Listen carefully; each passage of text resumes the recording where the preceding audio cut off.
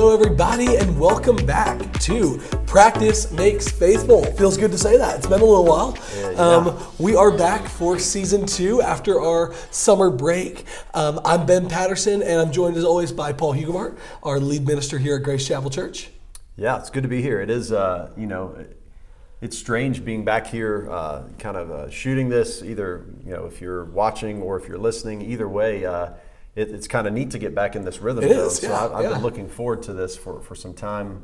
Enjoy these conversations that we have on the backside of a Sunday morning's message, which is kind of what we're doing, is taking the ideas from a Sunday morning message and then distilling those and maybe even fleshing them out some further, and then coming away with that one thing. What is that one thing that you can lean into? Because we do believe that practice, and especially practice over and over, so repeated practice does lead to faithfulness. Yeah, there's no doubt about it. Doesn't So it's kind of a play on the whole idea of practice makes perfect.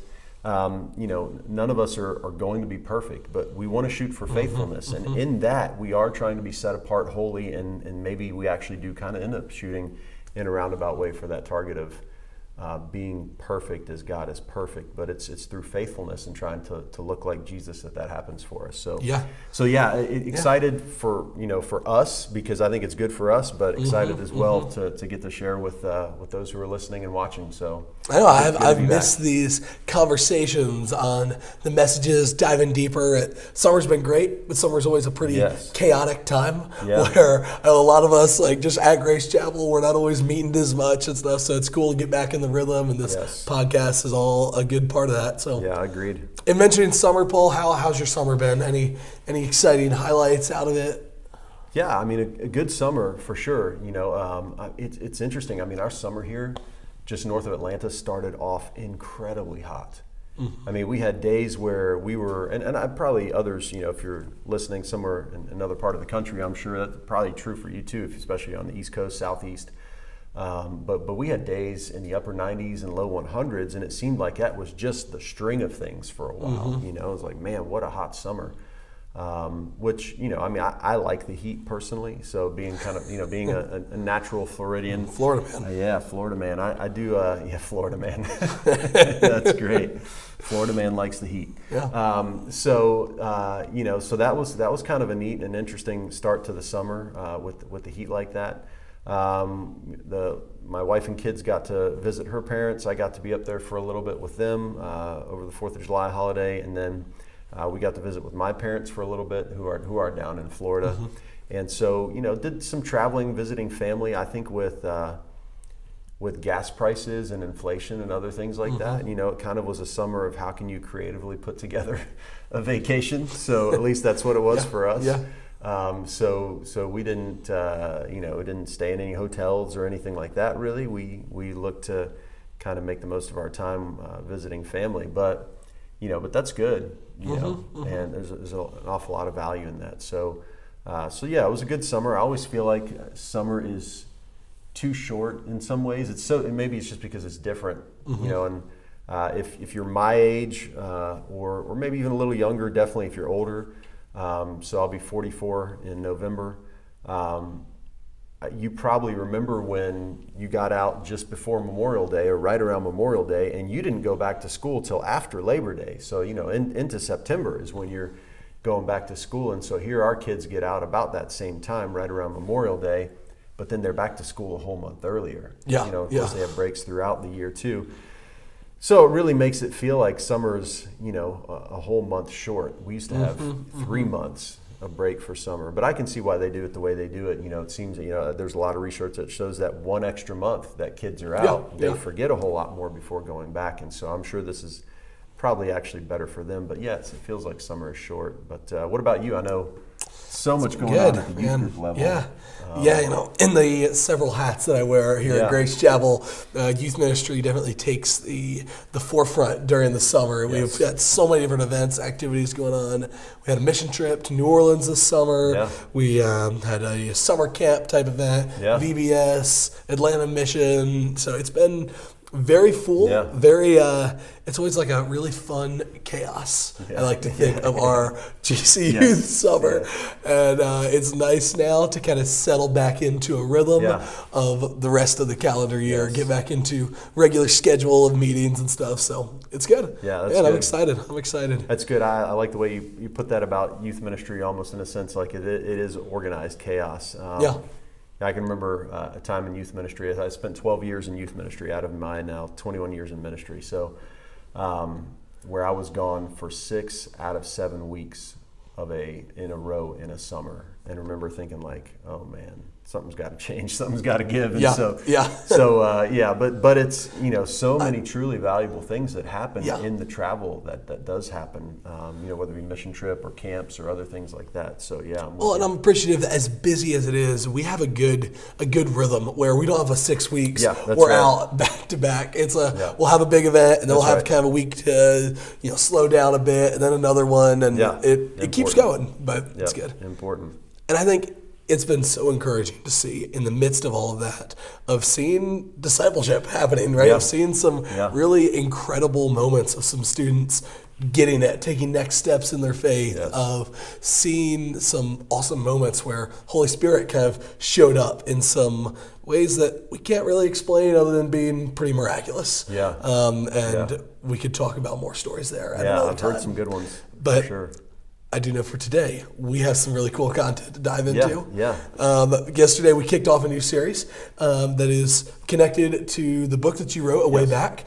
And we're going to dive into that now in our podcast series. Actually, for the next 8 weeks, we're going to be camped out in this. So if you don't have your copy of A Way Back, I would encourage you to go ahead and get that, be reading along, and it'll kind of help connect some dots here. Also be following along with our sermons on Sunday morning would be great as well. But Paul, why don't you give us just like a little bit of we're going to be in this thing for 8 weeks. So give us a little bit of a direction of where are we headed? Where's this series going? Give us a brief snapshot. So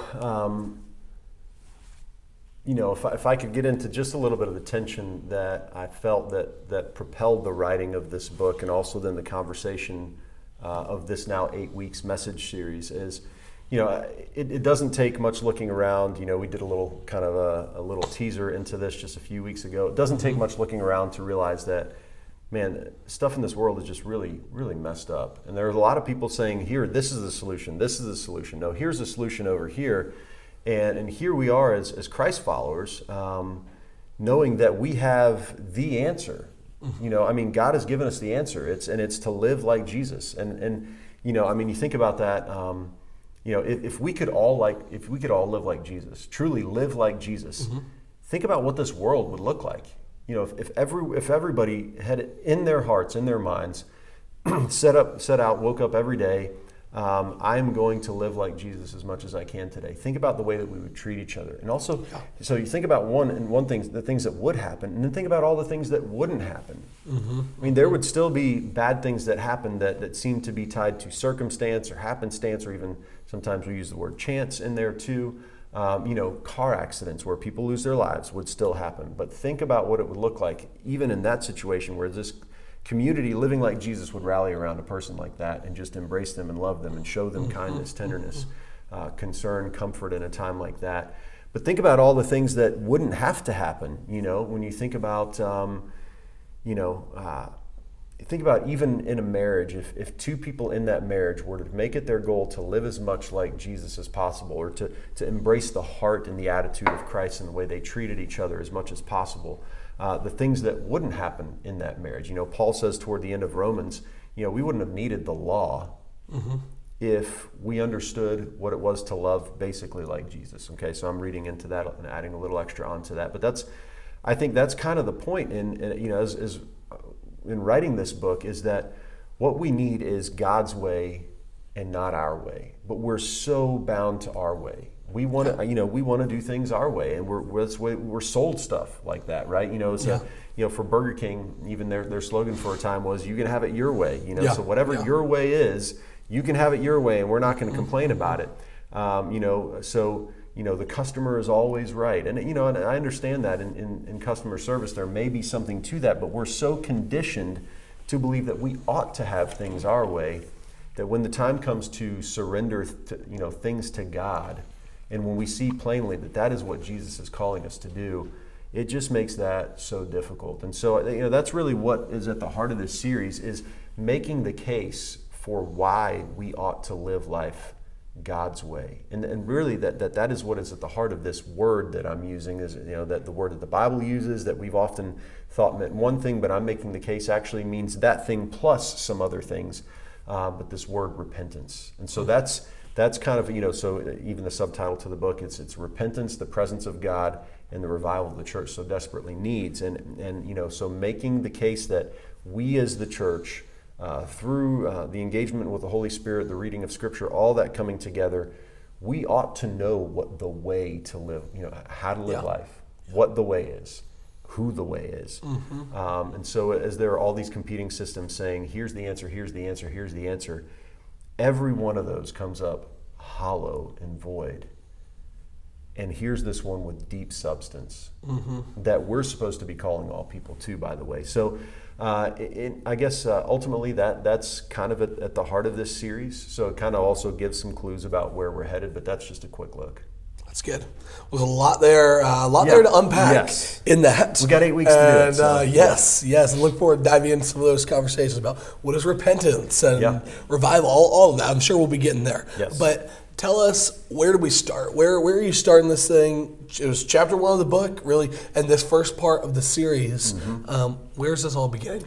Yeah, so for this Sunday's message and for chapter 1, really, we're trying to deal with 3 big and very related questions. Okay, they are related. Almost one logically progresses to the next, especially within our framework, within the context of this series. So the first big question, and we began with this one this Sunday, is the question, who is God?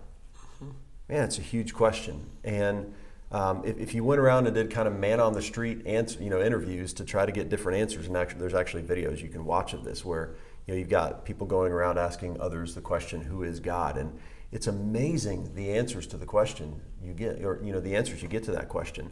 But the same can be said within a church context too. We don't all hold the same view of God just because we come to church on Sunday morning. And so I didn't want to take that for granted, both in the writing of the book and in the preaching of this series, that we're all on the same page as to the identity of God, who God really is. And so we began with that question, who is God? I want people to think through that. So wherever you are right now, listening, driving down the road, watching this somewhere, take just a second and try to formulate for yourself. Now, again, I know it's a question that makes things sound very simple, simplistic. It could. The answers that we can come up with, even the correct and I think good and wholesome right answers to who God is, you're just going to build in layers of complexity as you go. But just at a very basic level, who is God? Who is God? And then from there, for those of us who believe that we ought to be valuing the Word of God, then we've got this book called the Bible, right, that we believe is the inspired Word of God. We believe it's infallible. And so here we are, we're coming to the Word of God asking, okay, well, who does the Bible say God is in some sense? But then again, beyond that, because we believe it is the inspired Word of God, and we believe that God is the one then that inspired these men to write down these words over a period of a couple thousand years likely, then I think there's a third related question that we ask. So if we got who is God, who does the Bible say God is, you put those two together, and really what you get is this question that I think maybe is the most complete question with the combination of the two, is how does God present himself to humanity through the message that he shared with us? So if God is in Scripture, in a sense, telling the story of who he is and who we are as a people as well, then when we're drawn into Scripture, we're getting that revelation from God where he starts to tell us, here's who I am. So what we did this Sunday and really the beginning of this book as well is just to start at Genesis 1 that actually begin with the words, in the beginning, God. So if you see that, in the beginning, God, okay, we're about to learn something about who God is. Yeah. Right there, in the beginning, God. And so So in that that text, we learned a number of things going from Genesis 1:1 all the way to 2:3. We see the whole creation story in there, and that's just really where we spent our time, so that we could see what does God tell us about himself and us in that short chapter plus 3 verses or so. That's good. Awesome. So in that message, you said that the central identity of God is that he is the creator of everything that exists. Yeah. So why is that so important that we have that correct view of God? And I mean, specifically, I'm just thinking in light of this conversation, of this series, you've already kind of mapped out where we're going. This is about repentance, it's about revival. Why are we starting here? Why is this so important that we understand that God is the creator of everything? Yeah, so if we say that is core to the identity of God, this idea that God is creator is core to his identity, here's why I would say that. So again, back to this idea that we believe that the Bible is the inspired word of God, that it's infallible, it tells us what we need to know about God. Isn't it interesting that that's where God begins, as he's revealing things to us about himself? He begins in Genesis 1:1 telling us, hey, guess what? I'm responsible for all of this. I created all of this. So this was my desire. It was my design. I mean, think about a God who would choose to create. Even as we get down toward the end of that chapter and we see God creating human beings, God created humanity, human beings it doesn't just say in his image, it says, let us create them in our image. So man and woman, he created them. Male and female, he created them. And so there is this creation of humankind in the image of God, and God was obviously relational. So it wasn't, I don't know, sometimes people try to say, well, that God was lonely. See, look, God was lonely, and that's why he created human beings. Well, I'm not sure that I buy that. Somehow God in the Trinity, and boy, we have a hard time getting our minds around that, but we see the Spirit of God hovering over the water. So you see God certainly in there. You do see God the Father in the beginning, God the Father, and then you have God the Spirit. John 1 tells us that actually the creative entity in there somehow is Jesus. It's the Word, the Logos. So we see certainly at least a picture of the Trinity in Genesis 1.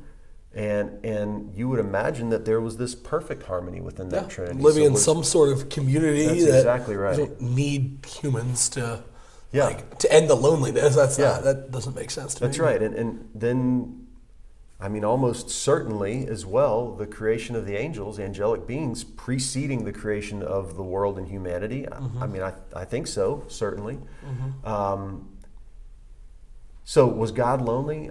I don't know. I don't think so. I don't think God was lonely. I think it actually tells us more about the identity than God was lonely. There's a much deeper motivation in that. God wanted to create these beings, now we're getting ahead a little bit, but that he could pour into, that he could love, that he could, even one day redeem. And so, of course, we'll talk about all of that. But, I think, so the question really is, before I get too sidetracked, the question is, why is it so important? So if we just accept that God as creator is central and core to his actual identity, why is it so important that we have that correct view? Well, I think, logically, maybe you could even say philosophically, here's the truth of this. I mean, it's very logical, right? So whatever your view of God is, because it's such a big question, it's such a heavy question.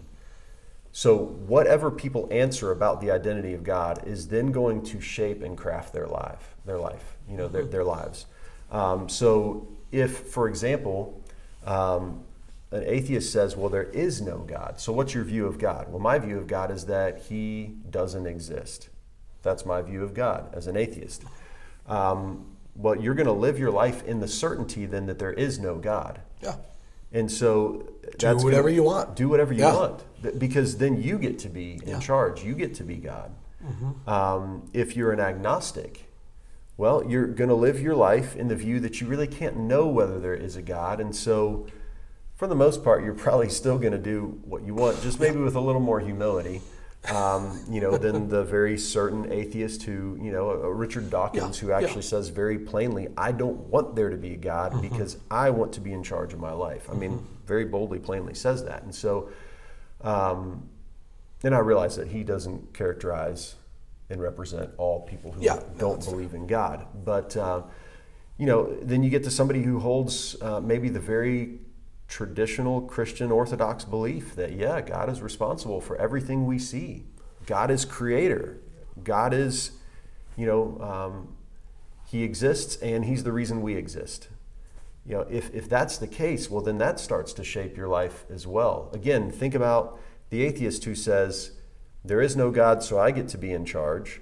The agnostic who says, I'm not sure if there is a God. And of course, we can talk about all different faith traditions as well beyond that. But agnostic who says, I'm not sure if there is a God, so I don't think really this has much impact or effect on my life.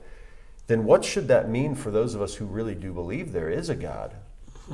Well, then maybe we're not in charge of our lives. Maybe we're not in control of our lives. And maybe the one who designed us, he has the right to ask some things of us or expect some things of us even in there. So beyond that too.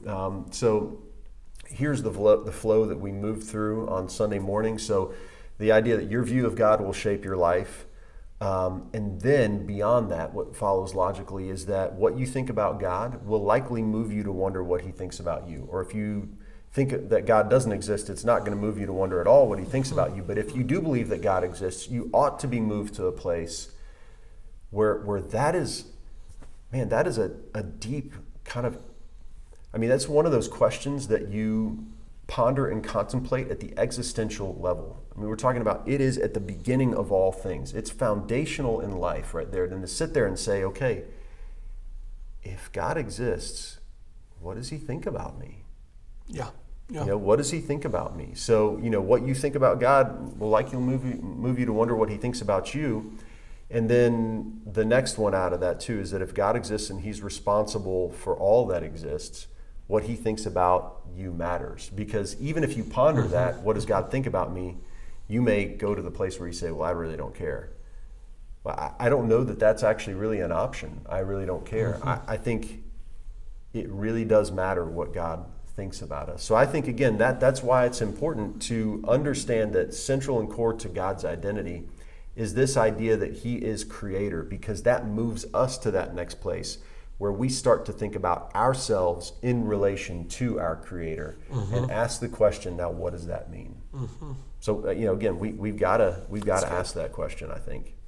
So. That's good. I think that's really helpful. Just a simple statement that our view of God shapes how we live, and we may not even think about that, but I think just as you're unpacking that is so obvious, and we're not going through and talking about different religions as much here, but we can so clearly see that, right? Yes. And through different faith traditions of how how their view of God so radically does impact how their lives are so different than many Christians live their life. So I think it may not seem as obvious of a starting point at first. It may kind of throw you off. Like, why are we starting in Genesis 1 with God as creator? But it really lines up as a foundation for this. Let's allow ourselves to skip ahead just real briefly. Okay. But I think it's fair to say this. If we acknowledge, especially those of us as Christ followers, and really this book is aimed toward people who have ideas about Jesus and want to follow Jesus. Now, I know at the beginning of it, I intentionally sort of begin in a way that leaves that somewhat unclear, as if I'm trying to convince you that God exists. I think the book is really aimed toward people who do believe that God exists, but I want to get us nodding our heads on the things that we do agree on so that we can get to this place where we may not agree. And so here's the rub with that. If we believe that God calls people to repentance, now we're going to get and talk about what that is, then we need to understand who is the God that calls people to repentance. Yeah. Who is this God that calls people to do things differently? That's good. So it does matter from that perspective as well. If we don't understand who God is, then why should we care if there is a God who's calling us to repentance? So we have to make sure that our foundational understanding of God is right and correct, and then that will affect the way we embrace the idea of repentance later on as we go. Well, just as you begin with Genesis 1, another thing that just sticks out to me in that is I recall listening to a Bible Project podcast a while back where they were just talking about this question, kind of looking at Genesis 1 of like, who would you, if you just had Genesis 1, who would you see God to be? Yeah. Like, what would you know about God? And trying to, like, actually, I took that and going through, I read Genesis 1 and like just try to strip back everything else and just Genesis 1. Who do I see God to be out of that? And something else I see from that is that he is able to say what's good. He says what's good. So like there's a moral component in that of that this creator, he did create everything. He's the creator of it all. And he also is the one who's able to say what's good.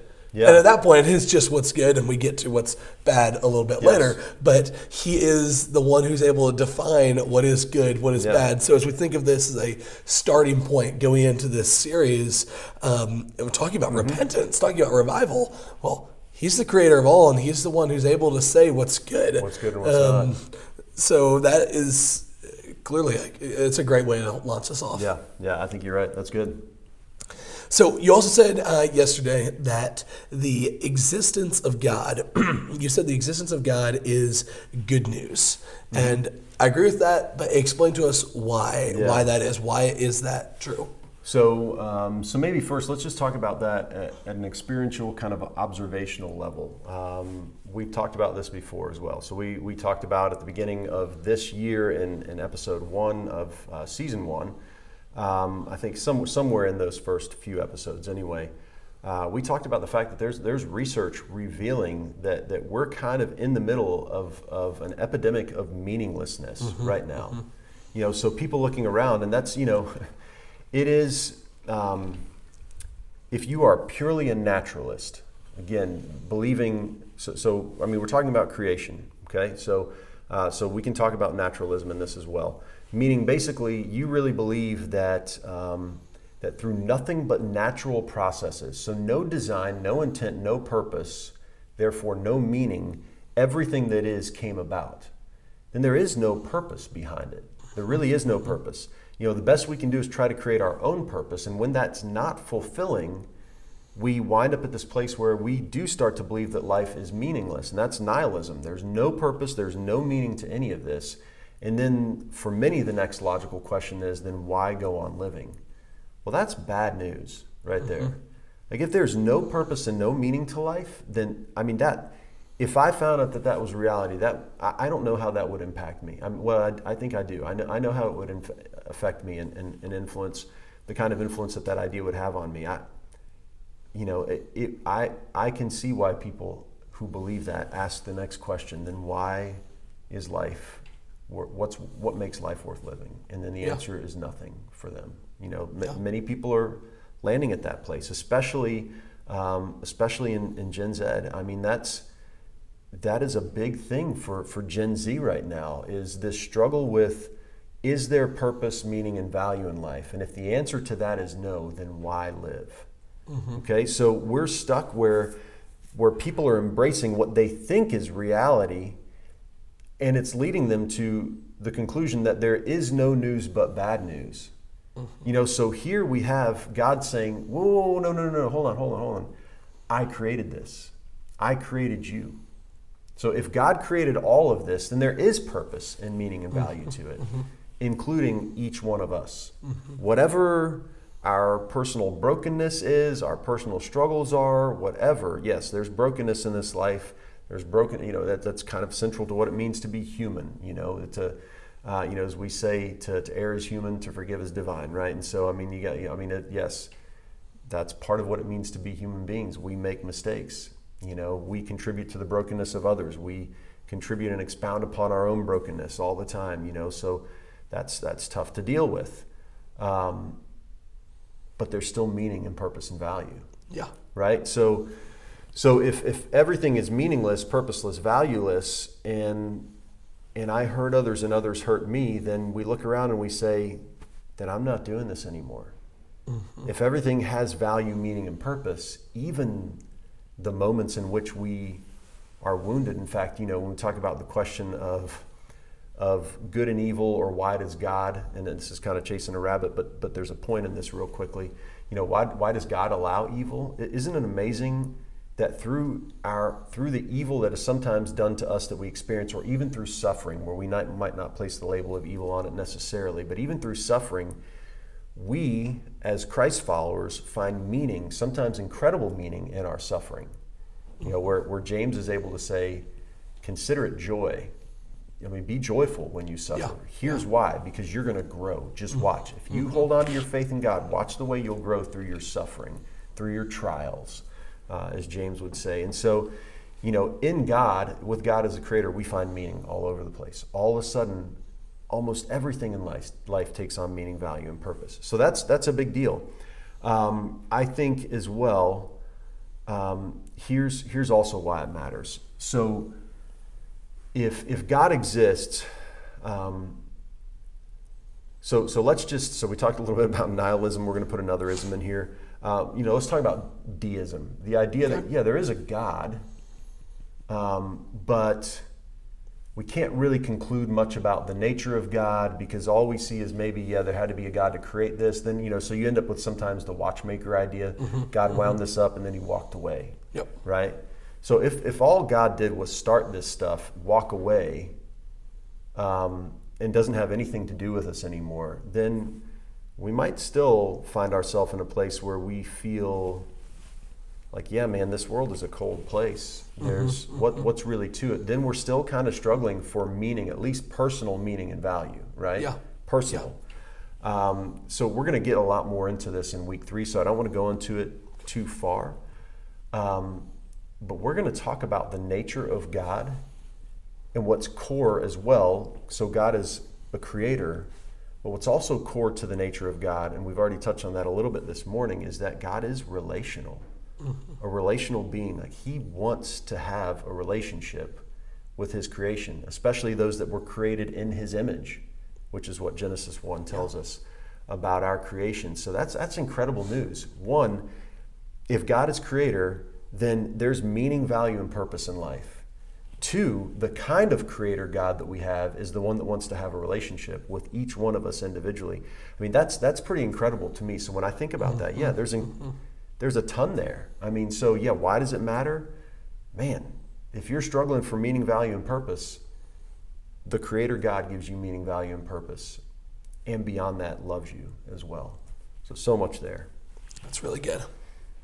So in chapter 1 of the book, you spent a little bit of time starting to talk about some logical arguments that support the reasonability of the existence of God. Now, you didn't do as much of this in the message yesterday, but you went into this a little bit in the book. So I thought this would be a cool thing we could talk about here on the podcast a bit. And I'd love to hear what those views are and just give us a brief snapshot of that. Okay. Even in the book, I know you say that we don't have time to go deep into that. This could be a whole nother book, whole nother podcast series, and maybe it will be one day. But give us just a brief overview of these 3 views I think you talked about that really support the reasonability of believing in God, in God's existence.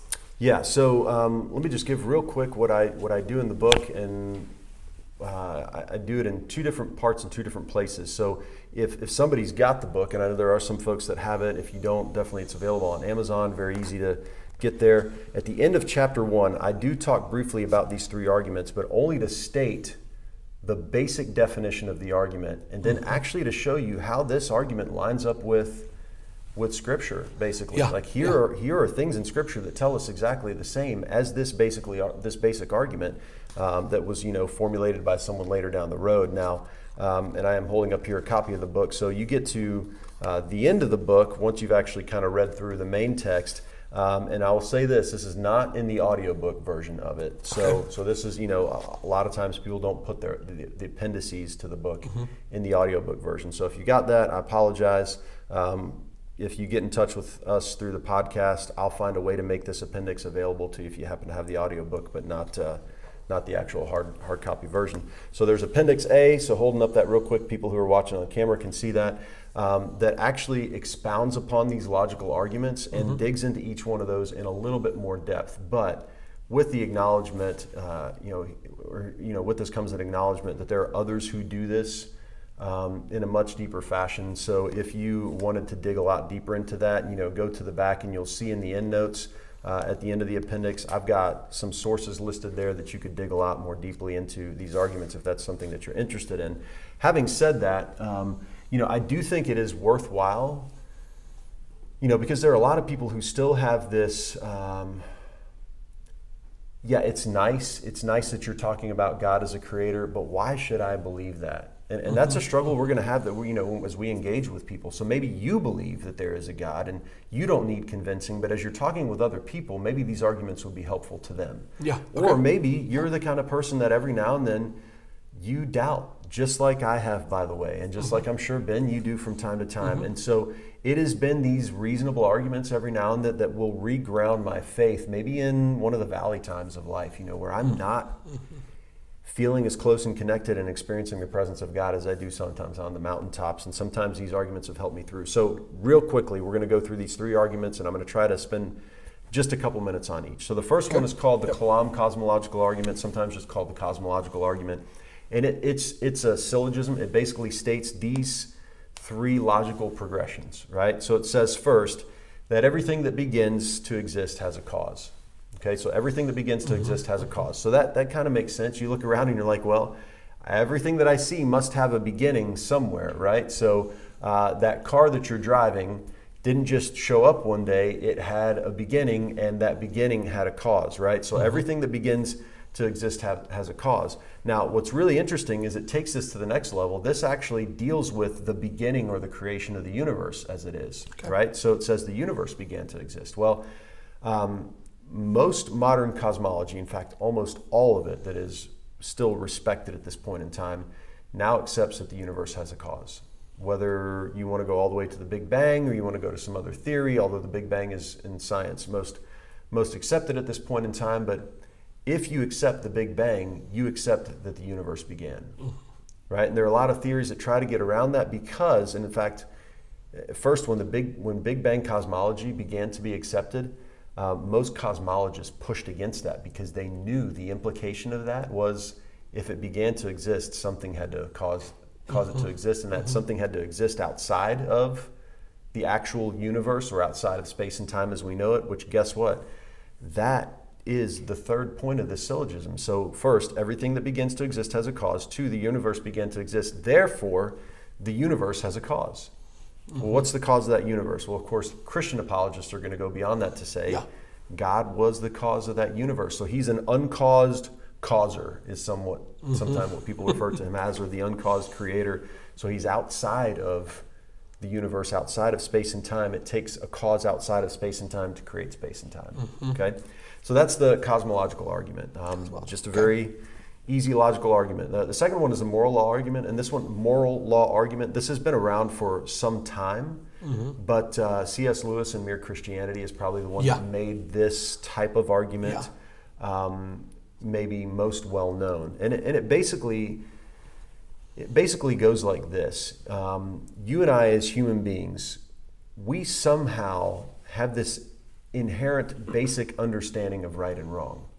Or if we don't want to go so far as to say we have an understanding of right and wrong, we believe that there is a right and a wrong. Now, we may debate on what is right and what is wrong, but we have an understanding that some things are right and some things are wrong. Why is that so much a part of our wiring? And Lewis kind of makes the point to say, okay, let's talk about the guy that says, well, no, I don't buy that. I don't believe that. Let's say that you then go and steal something from that guy. You take his stuff. That guy's going to say, wait a minute. You can't take my stuff. Well, why can't I take your stuff? Well, because it's wrong. Wait, no, you just told me there is no right and there is no wrong. Well, are you going to go with then just I don't like it? I don't like it that you took my stuff? Or do we believe that stealing is actually wrong? And so that even the person who wants to insists that there is no actual right or wrong inherently feels something different about that. And so we may argue what is right or wrong, but I think in the end, while we could say that maybe there are cultural constructs or concepts of what is right or wrong, all of us say there is a right and there is a wrong. So then the question is, where did that come from? Where did that come from? And certainly, again, on a theological level, we would say that came from God. Because again, the idea of good and then not good are also inherent to his nature. So God is good. As God created things, he said they were good. As he created humanity, he said it was very good. But then when humanity fell, now he's acknowledging that evil came into the world, sin, death came into the world, brokenness came into the world. So, even the idea of the tree of the knowledge of good and evil, so that is, and I think in the book, I think I use that as well to say, look, here is one of these verses that tells us good and evil. The knowledge of it actually came through what God imparted to us. And we didn't have that level of self-awareness at some point. So the last one is the argument from design. And the argument from design basically says this: when you look at the created order, it is so complex, both at the microscopic level and then maybe at the telescopic level, maybe we could say. So you got what you can see through the microscope, what you can see through the telescope.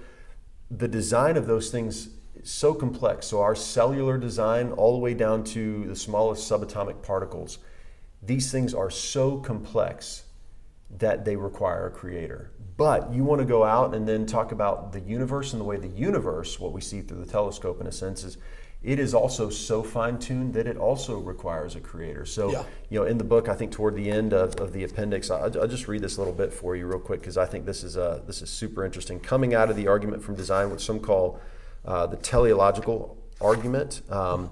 Here's what Mark Clark says about the universe. He says gives this illustration. He says, consider it this way: imagine walking into a 4-walled room, each wall containing a number of dials. In this scenario, each dial represents one or another of the variables of fine-tuning that must be present for the universe to exist. Okay, so each one of those dials has a range from 1 to 100. So Mark Clark says that we would have to have that we would have 122 dials that would be represented on that wall in that room, and that each one of those would not need to be fine-tuned just to precise percentage from 1 to 100. He said each one of those would need to be designed not just to calibrated not just to a specific whole number, but to a level of precision almost unimaginable, 1 part in a million millionth. And all 122 are subject to that type of fine-tuning. So is that kind of an idea I think I've heard called like irreducible complexity? Yeah, so irreducible complexity is often on the biological level. Fine-tuning is the way fine-tuning of the universe is what they call that on the cosmological level. Okay. Yeah, but it's both the same concept. That these things are so complex that without a designer, you don't have enough random chance. It doesn't matter how much time we posit for the existence of the universe. There's not enough opportunity for it to have happened. There just isn't. So again, I think those are good arguments to kind of help bolster us in our faith and maybe help us share with others, because sometimes they're the things we just gloss over those things and act like, well, I believe because I believe. No, we believe because it's reasonable to believe. And of course, it's a whole lot better news as well. I think that's helpful, and we know that's a very brief snapshot. We could spend a lot more time on it, but just to review those, it's the Kalam cosmological argument, moral law argument from design. That's right. It's good snapshots, and if that's something you're interested in, I'm sure we could dive a lot deeper into that. Paul's got some great resources that we could potentially even link to some of those in the podcast. Absolutely. All right, so that's the end of where we went in that message, the end of where we went in chapter 1, and it brings us to our question we're going to end with every week is, how can we practice this to be faithful to Jesus? Yeah, man, that's a really good question. Since what we are doing in this whole conversation is trying to frame kind of the basis, or trying to create a basic framework for the way that somebody sees God, which beyond that, I would argue, is also then the framework for the basic worldview, or it's going to be the building blocks. So the way you see God will be part of those foundational building blocks that help frame or create the worldview you embrace as well. And that's huge. Our worldview frames the way for which we operate. It is the basis by which we make at least consistent decisions. Okay, so all of us do things. Both of us are kind of into the counseling field a little bit. So we know that people do things that are incongruent with their beliefs all the time, and it creates tension. And those are the kind of times where you end up counseling somebody because here's something they're experiencing ambivalence over something. They know they should do this, but they're out here doing this instead. And but when we act in accordance with our values, our worldview, that is kind of what you expect out of people. So we expect people who are atheists to act like they don't believe in God, right? Yeah. Let's flip the script. Christians, man, we should be expected, those of us who believe in God, to live like we believe in God. That's huge, right? So, again, I want to say this is a big deal. It seems like simple stuff, and okay, maybe it is simple, and maybe it is quite basic, especially if we're just saying, listen, God created all of this. Okay, got it. That's super simple. I understand that. But some of the most simple ideas are also the most foundational. I just want you to think about it this way. A number of years back, we lived in Florida. Lori and I really wanted a screen porch on the back of our house. So I like to take on projects. I thought I can handle this. I can do this, right? So I'm going to do this. So I got into looking and figure out all the things that had to take place and all the levels of inspections that would take place and what the code was on all these different steps in the project. And the first one was to lay the foundation, to basically pour the slab, the foundation for that porch. Now, most of that structure, nobody's ever actually going to see with their eye. You're not going to see the footers. You're not going to see the rebar that was in there. You're not going to see the fact that I got the concrete fiber mesh stuff, which has all this little fiberglass stuff in it that holds it together. You're not going to see that. But I did all that stuff so that the foundation would remain stable and it wouldn't crack, right? So put a lot of work into that. What you notice is that later we put this nice tile on top of it, and you notice the structure, the screen door, that it fits well, the roof that it most of the time kept rain from leaking in. Not always. I kind of struggled to get it watertight, but those are the things you see. You see the pretty stuff on top. You see the patio furniture. You see the grill that's in there. So you see those things, but you don't see the foundation, and maybe even we take it for granted. And actually, I think that's true in the way that we sometimes glance over, yes, this simple idea that God created everything we see, but it's foundational. Yeah. And there's an ought in this. It ought to shape the way we live. If we don't believe that God created, then yes, do whatever you want. And in fact, it doesn't make a whole lot of sense when people who don't believe that God created decide they're going to be really nice and wonderful people anyway. That's puzzling to me. But it's equally puzzling to me when we as Christ followers, when the idea that God is the creator doesn't from there shape everything. Yeah. When it doesn't shape everything. So think about this at a biblical level for just a minute, because the point that I just made, having built this backyard patio, Jesus actually makes in Matthew 7, and I want to read this for everybody listening real quickly here. This is from Matthew 7, we'll begin in verse 24. He says, at the conclusion of the Sermon on the Mount, he says, "Therefore, everyone who hears these words of mine," and yes, he's speaking about particular teachings, but they're teachings that frame a worldview. Okay, and they're teachings that are built upon the worldview that God is the creator, that he in fact exists. So he says, "Therefore, everyone who hears these words of mine and puts them into practice is like a wise man who built his house on the rock." Jesus is talking about a foundation. He's not talking about the house first. He wants to say, let's talk about the foundation. So the foundational things matters. He says, He says, "The rain came down, the streams rose, and the winds blew and beat against that house, yet it did not fall because it had its foundation on the rock. But everyone who hears these words of mine and does not put them into practice is like a foolish man who builds his house on the sand. The rain came down, the stream rose, and the winds blew and beat against that house, and it fell with a great crash."